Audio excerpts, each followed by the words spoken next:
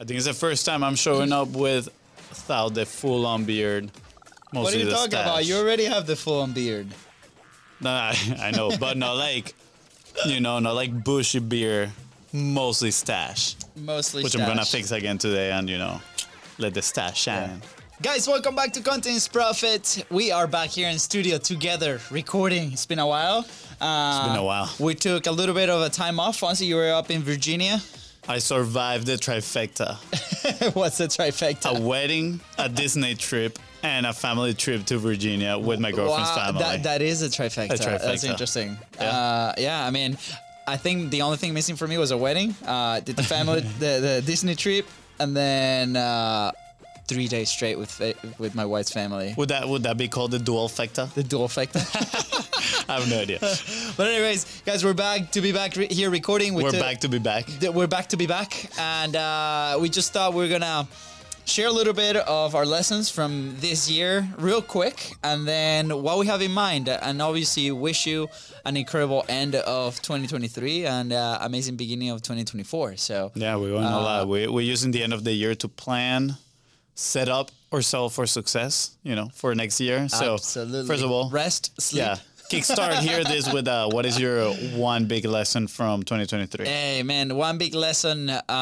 This was really recent, but I recently did like a review call with my amazing coach, Katie Richardson. Big shout out.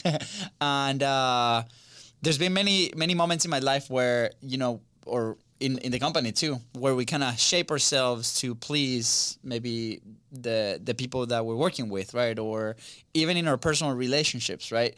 And I came to a call recently where it's like, I feel like we need to do X, but then because of we're allowing kind of other people to shape that, then we don't end up with the result that we want to do, right? Whether that's like our business, our podcast, our show.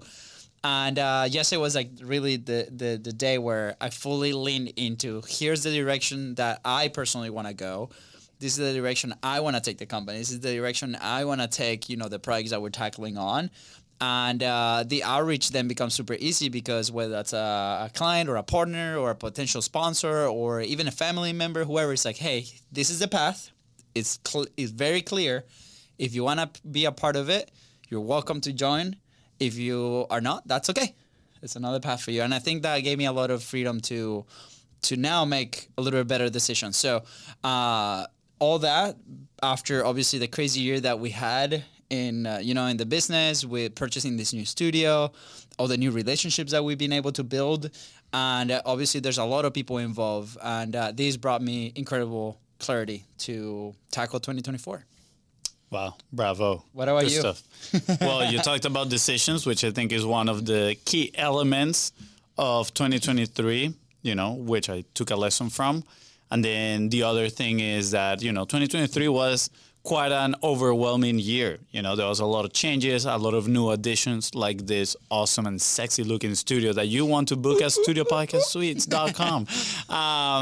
But, besides the addition of that, there was a lot of overwhelm. Right, especially me personally, internally, and I think I let a lot of things fall through the crack. So I've been doing some reflection, looking internally. What can I change? Why can I, improve for 2024? And it keeps coming back to decisions, which you just talk about, right? And life is a collection of all the decisions we've made. So, when I'm looking at why was I overwhelmed, maybe it was because I took certain decisions that led me to, have my plate way too full at very inconvenient times. And then I had to make very hard decisions or very stressful decisions, high stakes decision. Now that I play poker, I can say high stakes decision. But that being said, the lesson here for me personally is now looking at each individual decision as a building block and saying, okay, if I don't do this because I'm doing this other thing, how's that going to pan out in the future, right? Maybe I don't want to do something right now, but that might be the right move so it doesn't stack up for the time in the future, causing a lot of overwhelm and stress. Now, that being said, sometimes I might want to make certain type of decisions so I can diminish the amount of decisions that I do not want to take, right? For example, right, there's still some sort of editing that I do want to part ways with. So I need to set up my decisions in a way that allow me to delegate this at some point, hopefully close in the future. And then I don't have to make the decisions of, okay, when am I going to do this edit, putting friction on my plate, right? So I think, again, seeing decisions as a building block and some sort of stakes in the longer game, I think is very important. So that was a big lesson for me in this 2023 that I'm looking forward to improve in my 2024, right? My decision making, as well as simplifying some parts of my life, right? And this is gonna sound super biohacker bro, but optimizing for the things that I wanna do, meaning I wanna put things in the calendar that I enjoy a lot, right? I feel like I parted ways with some of those in 2023, and I was trying, that falls back into the decision making, right? I was trying to sneak them in at moments that I had to do other things, you know, again, taking the decision to do X versus Y, and then causing friction and stress up in the future. So notes, yeah. I think if I manage and learn how to put those in my calendar, you know, create space containers, we've talked about them before, you know, moments for these things that I want to do, that I want to experience, or, you know, experiences with people that I want to share with, I think it's going to help me out make better decisions when it comes to, you know, work. That's right. I love it. So obviously, what do we have in mind for 2024? What's coming? Well, besides turning into a full-time poker player, as you can tell, that is my new infatuation is learning how to play poker. And actually, dude, it's a lot of fun. But topic for another day. So if you're into poker, just clearly send Fonzie a DM. Clearly send me a DM. We'll put a table together. We'll play. But that being said, I would love to hear what you have planned for 2024. Besides that, I'm gonna just give a quick Kickstarter to what I've thought, and we had a little bit of a chat about this earlier today. Absolutely. So I was gonna go first, but I said, well, you can say it, but I'm gonna do a Kickstarter. But now you start. Okay. Now no, you start. Then you start. Okay. I thought you were gonna do a kickback from what I would say. No. I said I was gonna kickstart it. Okay. All right, I'll kickstart it. Wow. So language varies. Service wise, right? Again, service wise, we have our place full now that we have the studio and Content Momentum. But service wise, I want to increase the quality of the end product of the service, right? That is my main goal. And how are we going to do that?